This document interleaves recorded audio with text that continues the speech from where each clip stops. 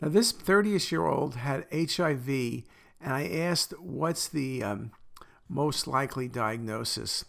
Well, when you look at these images carefully, you see that the patient has an inflammatory process with some consolidation. There's airspace filling. This really looks like pneumonia.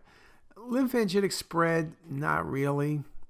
Pulmonary hemorrhage is more central. COVID pneumonia tends to be dominant toward the lower lung fields, and they can get GGOs, you can get crazy paving, all sorts of appearances.